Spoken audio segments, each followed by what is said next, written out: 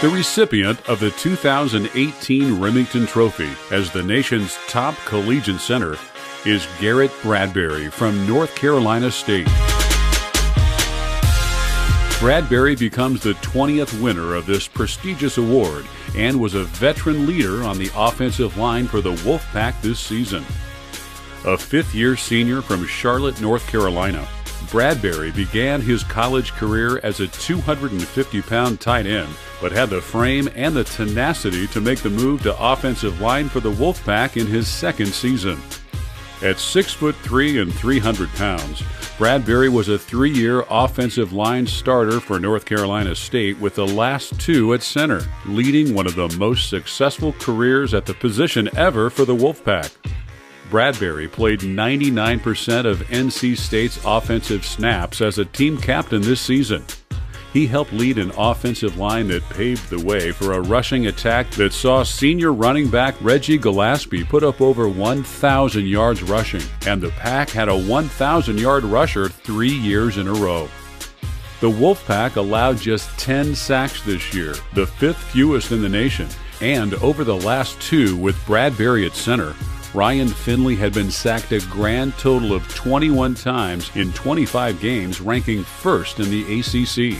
He did not allow a quarterback pressure all season long and was consistently listed as one of the top performers on offense nationally this season. Bradbury also lived an offensive lineman's dream by scoring a touchdown in the final regular season game against East Carolina. How about the big fella plunging in? Garrett Bradbury, the center, 24 starts, Outland Trophy nominee, all-conference performer, grad student, outstanding in the classroom. You just got you a touchdown. Bradbury was named a first-team All-American by both the Associated Press and the Football Writers Association of America, and was also named a Walter Camp first-team All-American. He was on the ACC Academic Honor Roll each of the past 4 years and went on to be named a first-team All-CC performer this year, as well as a semi-finalist for the 2018 Outland Trophy. Garrett Bradbury has many qualities that will make him very attractive to the NFL on draft day. He has a great deal of athletic ability, understands the position and technique, and will bring a ton of experience to any NFL team that selects him. So look forward to seeing Garrett playing on Sundays next fall. Ladies and gentlemen, college football's most outstanding center and recipient of the 2018 Remington Trophy, Garrett Bradbury.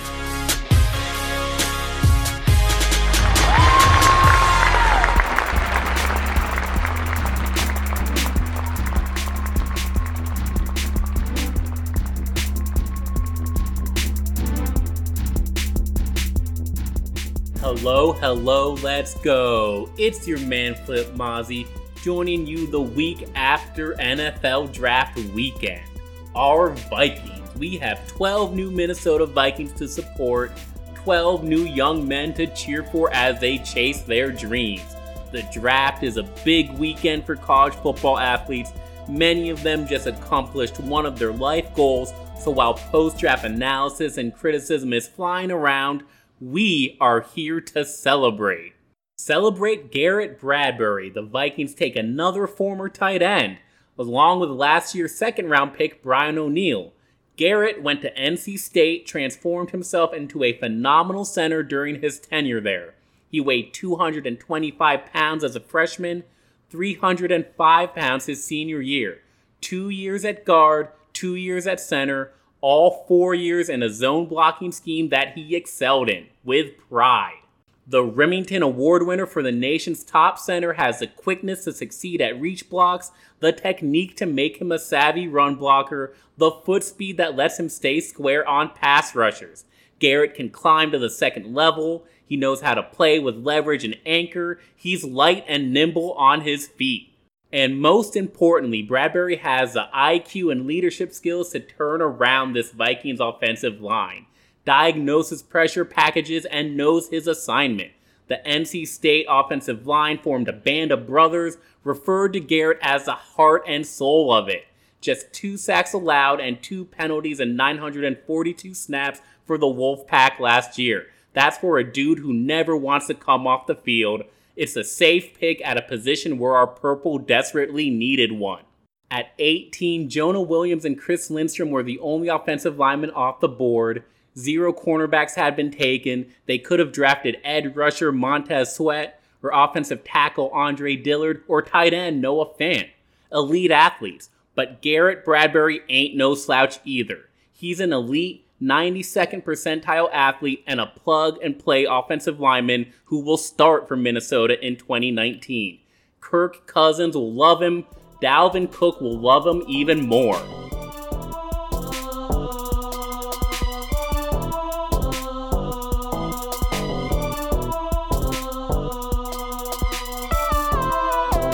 We're here to celebrate Swervin' Irv Smith Jr., who the Vikings got with the 50th pick, an heir apparent to Kyle Rudolph. Irv's father and uncle were NFL tight ends. Now he'll be one for our purple after starring for the Alabama Crimson Tide.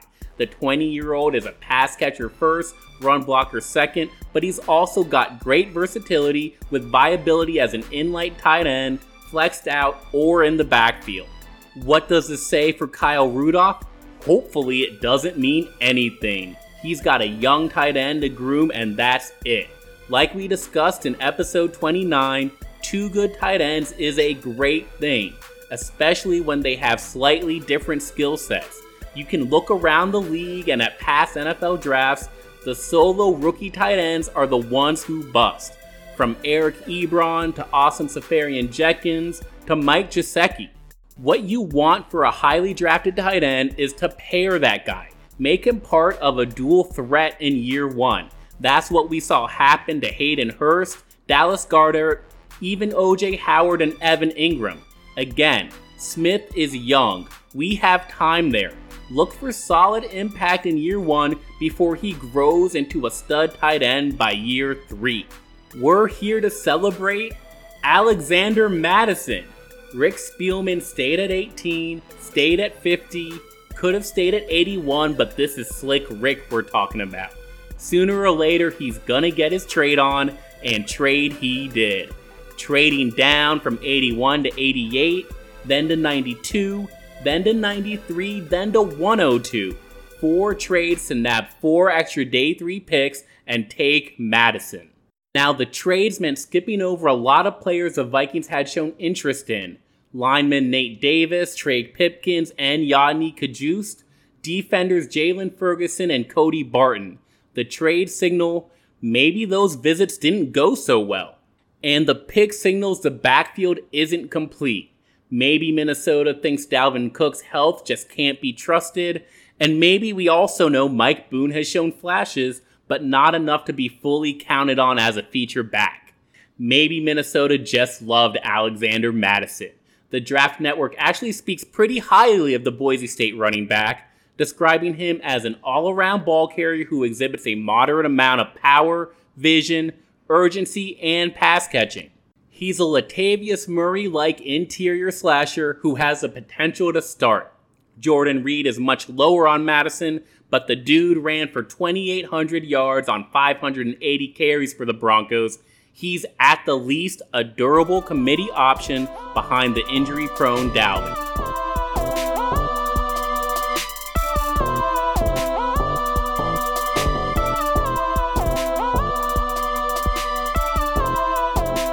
On day 3, we saw so many picks. The Vikings entered Saturday with 9 picks. I was hoping we would see some trade-ups, but we really only saw 1.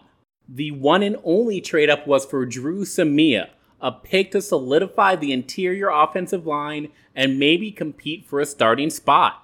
The Vikings started free agency very thin at interior offensive line. Now that position is fully replenished.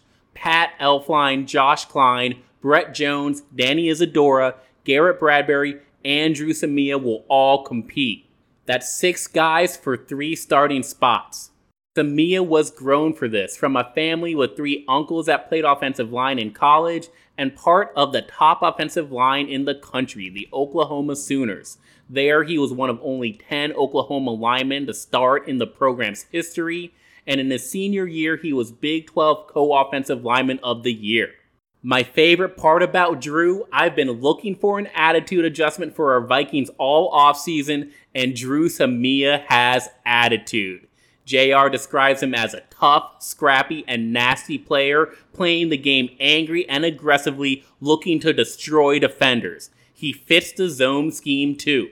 Most fans are loving this pick. Next up was Cameron Smith. After another trade down, of course, our Vikings select the linebacker and captain from the USC Trojans. Now, the earlier pick, Samia, had 4 years of starting experience, high athletic profile, and plenty of production. Cam Smith on defense, he's got 4 years starting too. He's got great production, 354 tackles in 4 years, but that athleticism is limited. Cam fits right in with Kentrell Brothers and Ben Gideon. At best, he's a solid third linebacker with the ability to contribute on special teams. The next string of picks happened fast. 3 picks together at 190, 191, and 193 were our purple selected defensive tackle Armon Watts, safety Marcus Epps, and offensive tackle Oli Udoh. Watts started just 1 year for the Arkansas Razorbacks. It was a very impressive year despite being a complete unknown before. The interior lineman notched 7 sacks in 2018 as a senior. Draft Network highlights his ability to play any inside technique and be a legit pass rush threat on late downs. So the projection here is that Watts joins a defensive tackle by committee with Shamar Stephen and Jaleel Johnson. He could be the pass rusher of that trio. Marcus Epps, the kid who walked on to start his career at Wyoming and left as a 3-year captain. Great intangibles, and Epps has athleticism too. Not much out there on Epps, but he can factor in and help provide depth after Minnesota lost Andrew Sendejo and George Aloka this spring. Oli Udoh, you gotta get Nigerian in the draft. That's just common sense. Rick Dennison gets his project. Udoh is huge and was actually too big. You know how Garrett had to gain 80 pounds? Oli had to lose 60 pounds and still weighs 323. He's raw, and Minnesota has some work to do here. Figure out whether he's a tackle or a guard, and clean up his coachable traits. Lots of polish is needed. Get to work, Dennison.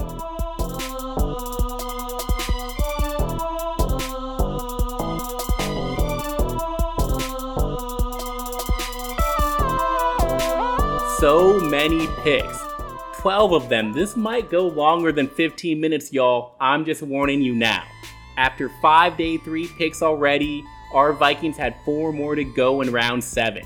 11 teams were already done with their 2019 NFL draft, but Rick Spielman wasn't. He started at 217 with cornerback Chris Boyd. The 6-foot, 195-pound corner builds his game on physicality. He's a great tackler, but that type of pass defender isn't a mainstay in the NFL anymore. We've come a long way from Antoine Winfield and Tony Dungy. So the question with Boyd is, can he combine his competitive demeanor to succeed outside of a press zone coverage scheme? Can he contribute on special teams? And with the next pick at 239, the Vikings took another specialist. Don't worry, I'm not talking about kicker or punter. I'm talking about Dylan Mitchell. The guy returned punts for the Oregon Ducks while starring as their primary receiver during his junior season. 2016's Mr. Tennessee left the state and led Oregon in catches in back-to-back years. He leaves for Minnesota with 119 catches, 14 touchdowns, and over 1,800 all-purpose yards. 14.4 yards per reception, that's all the college production you could ask for from a receiver in the 7th round. We're celebrating Mitchell because the dude can gadget. Scouts say he's got great ability after the catch, versatility too. Size to play outside, agility to line up in the slot. And that means we can hope for some year 1 impact while Mitchell works out his other traits. Back-to-back receivers in the 7th round. Olabisi Johnson brings a different skill set from Mitchell, but they both have punt return experience. The former Colorado State Ram, more of a strength style receiver than a speed style, Lots of production, 3 years as a full-time starter where he caught 125 balls and over 2,100 all-purpose yards for 16.2 yards per reception.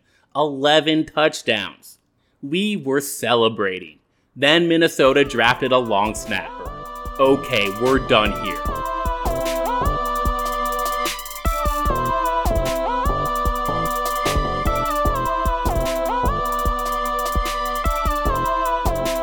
Now to wrap things up, we're not gonna do draft ratings or draft grades. Y'all can find that stuff anywhere, and this is a celebration of our 12 new men in purple. But there are some themes that define Minnesota's draft and how it relates to where this team is. So let's talk about them. First, the importance of this draft. During 2018 free agency, I wrote an article on Climbing the Pocket about how teams are built around expensive quarterbacks. I looked at the Lions and the Ravens, the Giants and the Steelers, and the Cowboys in the Tony Romo era. I purposely removed the elite quarterbacks like Aaron Rodgers, Tom Brady, and Phillip Rivers. What I found was that for these teams, success was far more correlated with draft success than for other teams. And you can see it with the Vikings. Look at 2015, how that draft of Eric Kendricks, Trey Waynes, Danielle Hunter, and Stephon Diggs put us in the playoffs right away. In 2017, our Vikings got an average Pat Elflein and 4 games out of Dalvin Cook. 2018, they got a solid Brian O'Neill and 4 games out of Mike Hughes. That cannot continue if our purple plan to contend. Garrett Bradbury has to be the plug-and-play offensive lineman he's projected to be, a day one starter. Irv Smith Jr. needs to have at least 30 catches, and some of those other gentlemen need to pan out long-term too. In my study, none of those teams succeeded with fewer than 2 good rookies per year. I like the 2017 and 2018 Vikings drafts. Those are not the goal. Those are not good enough. 2015 is the goal, and Minnesota is looking to accomplish that with a group of guys that have an absurd amount of intangibles. That's theme number 2. Garrett Bradbury led that NC State line. Alex Madison has been through a lot. We talked about Drew Samia's mean streak. Cam Smith, the captain for the Trojans. Marcus Epps, another captain who walked on. Minnesota valued leadership and production throughout the draft. Now for themes 3 and 4, let's bring in some other teams. Similar teams, bring them into this conversation to frame what the Vikings did. First are the Denver Broncos, a defense-first team with a highly paid quarterback as well. What did they do early in this draft? Well, they traded down first from 10 to 20, just 2 picks after our Vikings.